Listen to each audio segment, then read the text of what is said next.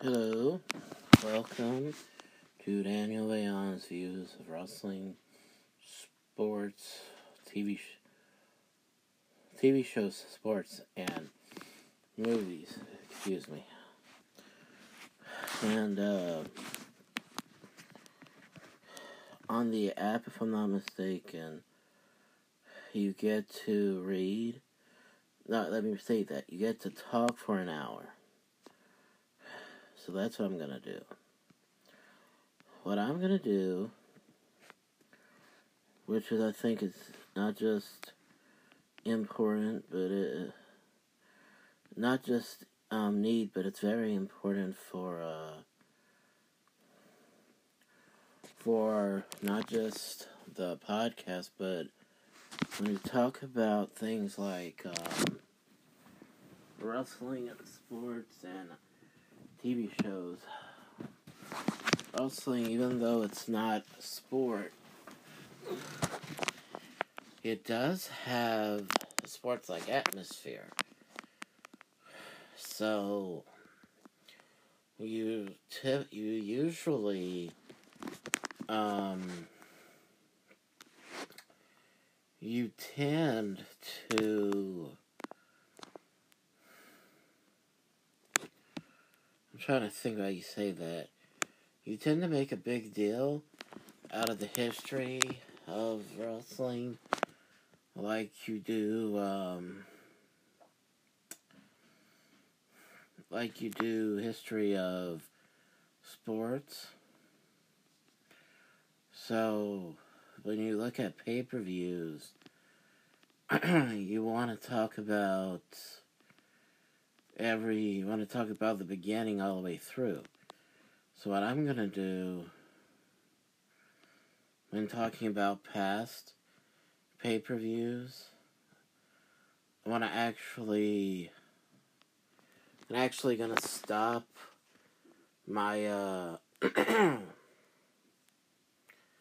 I'm actually going to stop talking about the Raw vs. Nitro series for a few weeks as I talk about the pay-per-views in chronological order, because I really like talking about pay-per-views, and and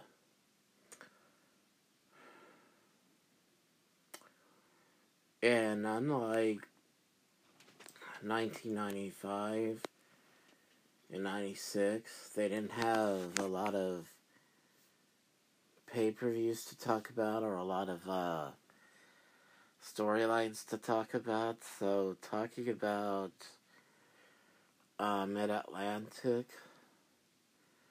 just to talk about pay-per-views would be too long, because that's how long the first 3 Starrcades were. They would build Starrcade for literally years at a time, 1 year at a time, until WrestleMania came around, and then he would talk about 2 pay-per-views at a time, which eventually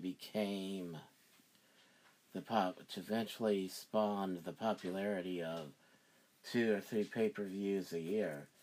No, I'm sorry. What I was going to say was, after WrestleMania, I think 8 months passed, I think, and then they decided to have the Wrestling Challenge pay-per-view. And then they decided to have a 3rd pay-per-view before WrestleMania. And then they decided to have Survivor Series after that, and then Royal Rumble about a year after that. So the idea of talking about pay-per-views, because I spoke about them before, so reading about them is because I read about them because I already spoke about them in the past, and I don't want to do it again. So I'm gonna read the ones I already spoke about, watch the ones I did not speak about, and then do a podcast on them. So the first ever Starrcade, and this I found to be interesting, that instead of starting the show off where people were where they were hyping the main event. They just started off with a regular tag team match, and it was the Assassins, number 1 and number 2, going against Rufus Hart Jones and Bugsy McGraw, with Paul Jones managing the Assassins in this match, and one assassin rolled at Bugsy McGraw at 8 minutes and 11 seconds to win the match. And then Gary Hart's team of Kevin Sullivan and Mark Lewin defeated Scott McGee and Johnny Weaver at 6 minutes and 43 seconds. And Abdullah the Butcher defeated Carlos Colon at 4 minutes and 30 seconds.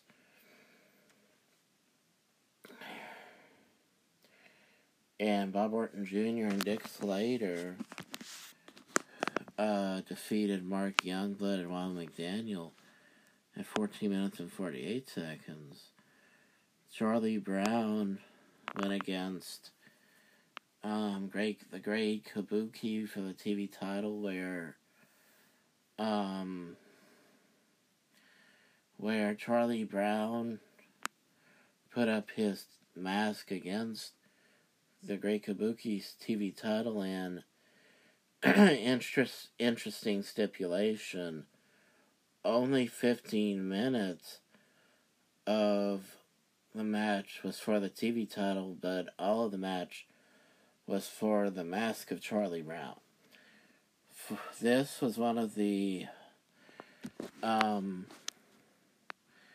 this was the worst. This was a great match. The idea was a great idea, but that mask was the worst attempt at trying to hide somebody's identity I've ever seen. I mean, you could see Dusty Rhodes was the Midnight Rider, but even his mask hid his face more than Charlie Brown's mask hid his face. Charlie Brown, Charlie Brown, by the way, was Jimmy Valiant, the Boogie Woogie Man, meaning he loved to have fun. And he had a lot of charisma, too. And I say that was the worst,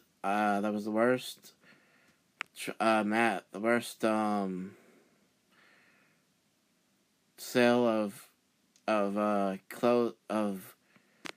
disclosing somebody's identity is because Jimmy Valiant didn't even shave his beard to even try to hide his existence. Everybody knew that was Jimmy Valiant, because that's how you know that it was slowly, the term fake was, they were slowly coming out of the closet with the fact that it was a show. And the reason I say it like that is because it was secret. It was supposed to be secret that it was a show, but when they slowly showed you it was a show, and then they came out with it back in the early 2000s, and they called it entertainment. So, at 10 minutes and 35 seconds, Charlie Brown beat the Great Kabuki to win the TV title. So, not only did he keep his mask, but he won the title, which made it worse. So Gary Hart, the first time I ever saw him do this, Gary Hart, one of the most, I really have trouble knowing how to describe him, because you've had definitive geniuses in that business. So to describe Gary Hart, I can't really say how he was, but I can say that he didn't usually get mad, so for him to get so mad that he threw his jacket down, that when he jumped it, he ran in the ring, he threw his jacket down, that was a rare occasion to see. So I would always laugh when I would see that, because of seeing him cut promos in the past. How he doesn't usually yell, and for him to throw his coat down, it's like, what's going on with him? Then in the first ever dog collar match, in 16 minutes and 8 seconds, Roddy Piper defeated United States champion Greg Valentine. This was one of those times where it wasn't about the title, it was just about the two of them having a match against each other. So it was really interesting to see that. I mean, let me restate that. It's interesting to see it in the video, and if you watch the episodes of Mid-Atlantic TV, it was even more interesting to see the aftermath of it.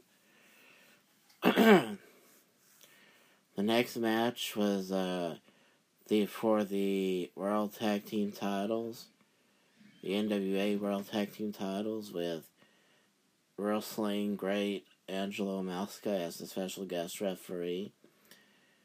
Ricky Steamboat and Jay Youngblood they defeated the Briscoe brothers to become the new tag team champions in 13 minutes and 24 seconds. But for people who watch Ring of Honor, these Briscoe brothers are Jack Briscoe and Jerry Briscoe, who are in the WWE Hall of Fame. They don't look anything like the other Briscoe brothers. And then in the main event, scheduled, I believe, for an hour, it's the steel cage match for the NWA World Heavyweight title, with Gene Kiniski as a special guest referee. Ric Flair defeated Harley Race with this was the only time I ever saw him win with. Not only did he win with this, it's the only time I ever saw him actually jump off the top rope with this maneuver. The top rope crossbody block for the victory. And going back to Bob Orton Jr. and Dick Slater being a tag team, they were associates of Harley Race, and to help build up this main event along with the pay-per-view itself,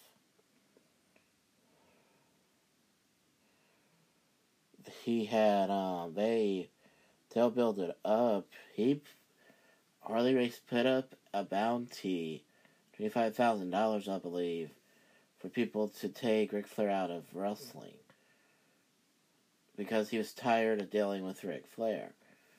And after weeks and maybe even months of wondering who it was going to be,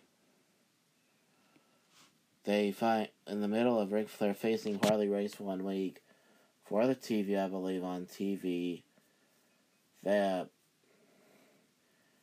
Orton and Slater got involved, caused a disqualification, and they collected the bounty. So not only were they associates of Harley Race, they cashed in on Ric Flair.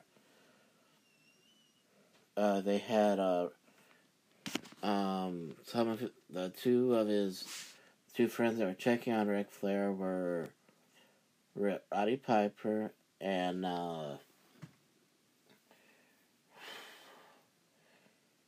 Chief Wahoo McDaniel. So it was a different time to say the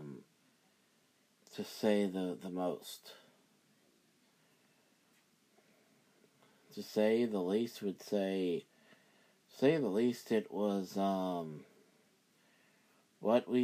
it was rare not to see somebody check on somebody. The most would be to say it was surprising. It was shocking, as a matter of fact, in those days, because how different the business was. So That's how the first Starrcade happened. Second Starrcade was really interesting. It was the first time that I know of where a boxer stands in to referee a match for a wrestling heavyweight title, wrestling match for the heavyweight title. Joe Frazier, Smoking Joe Frazier, I believe, was his nickname. Or Smokin' Joe Frazier. However, he liked to pronounce it, I believe that was his nickname. And it was in the Greensboro Coliseum in Greensboro, North Carolina, where the winner of the match would not only be champion, but win $1 million. That was to help, once again, make you believe it was real. They also had a U.S. title match, a World TV title match, an NWA Florida heavyweight title match, Mid-Atlantic heavyweight title match, and a Brass Knuckles title match. The junior heavyweight title was Mike Davis defending against Denny Brown, and he lost 5 minutes and 38 seconds to Denny Brown. 4 even minutes, Brian Adias defeated Mr. Ito. The NWA Florida heavyweight champion was Jesse Barr, and he defeated Mike Graham in 11 minutes and 43 seconds to keep the title. The Assassin #1 teamed with Buzz Tyler in an elimination match to go against Zambui Express, Elijah Akeem, and Kareem Muhammad, with Paul Jones in their corner. So it means that the Assassins broke up at this time. And that means that Assassin 1 was the good guy. I think Kareem pinned Buzz. Assassin 1 pinned Kareem, and then Assassin 1 pinned Zambui, pinned Elijah Akeem at 5 minutes and 26 seconds. However, if it was to make sense, Buzz pinned Kareem, Elijah pinned Buzz, and Assassin 1 pinned Elijah, if I'm not mistaken. If we're going to talk about what makes sense. So I believe that it did happen. I do believe that one heel pinned the babyface, and babyface pinned the heel, and a heel being babyface, and babyface pinned a heel, and okay, forget what I just said. I'm starting to stammer.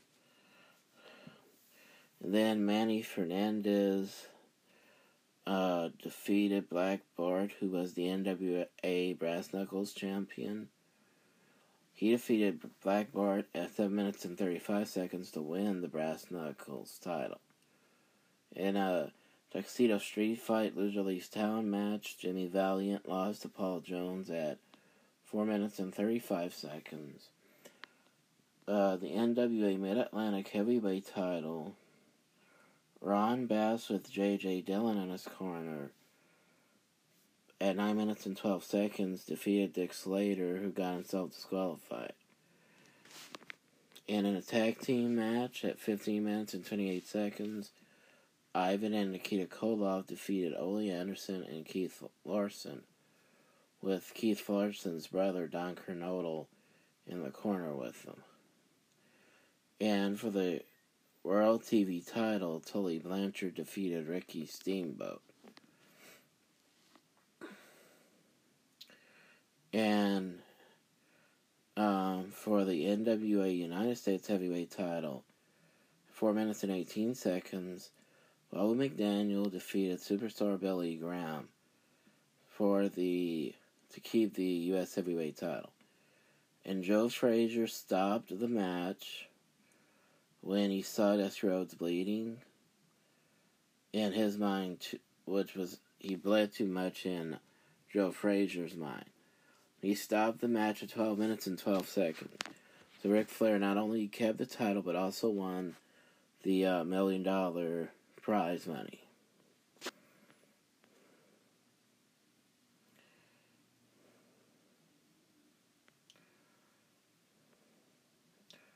Okay, glad I looked at this. I just found out that, okay, I don't think they have the first ever Great American Bash on the network, so I'll read about it. Jimmy Valiant in a dog collar match at Great American Bash, the first one, defeated Paul Jones. Manny Fernandez, Sam Houston, and Buzz Tyler defeated Superstar Billy Graham, Conga the Barbarian, and Abdullah the Butcher in a 6-man tag team match. Ron Bass fought Buddy Landel to a draw. Ron Bass had James J. Dillon in his corner, by the way. Minnesota Wrecking Crew of Ole and Arn Anderson defeated Buzz Sawyer and Dick Slater to keep the national tag team titles. And the Russian team, Ivan Koloff, Crusher Khrushchev, who were the World Tag Team Champions, fought the AWA World Tag Team Champions, the Road Warriors, to a double disqualification. And the U.S. champion, Magnum TA, defeated Kamala by disqualification. Kamala was managed by Skandar Akbar. And in the co-main event, Ric Flair, who was heavyweight champion, NWA heavyweight champion, defeated Nikita Koloff, who was with Ivan Koloff in his corner. David Crockett happened to be the special guest referee at the time. And so Dusty Rhodes, in a steel cage match for the World TV title, defeated Tully Blanchard.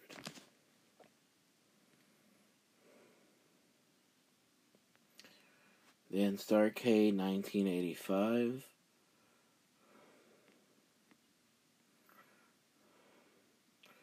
Crusher Khrushchev. Well, actually, this was the first time that they did any pay-per-view, let alone Starrcade. They had done pay-per-view in 2 separate places, Greensboro and Omni.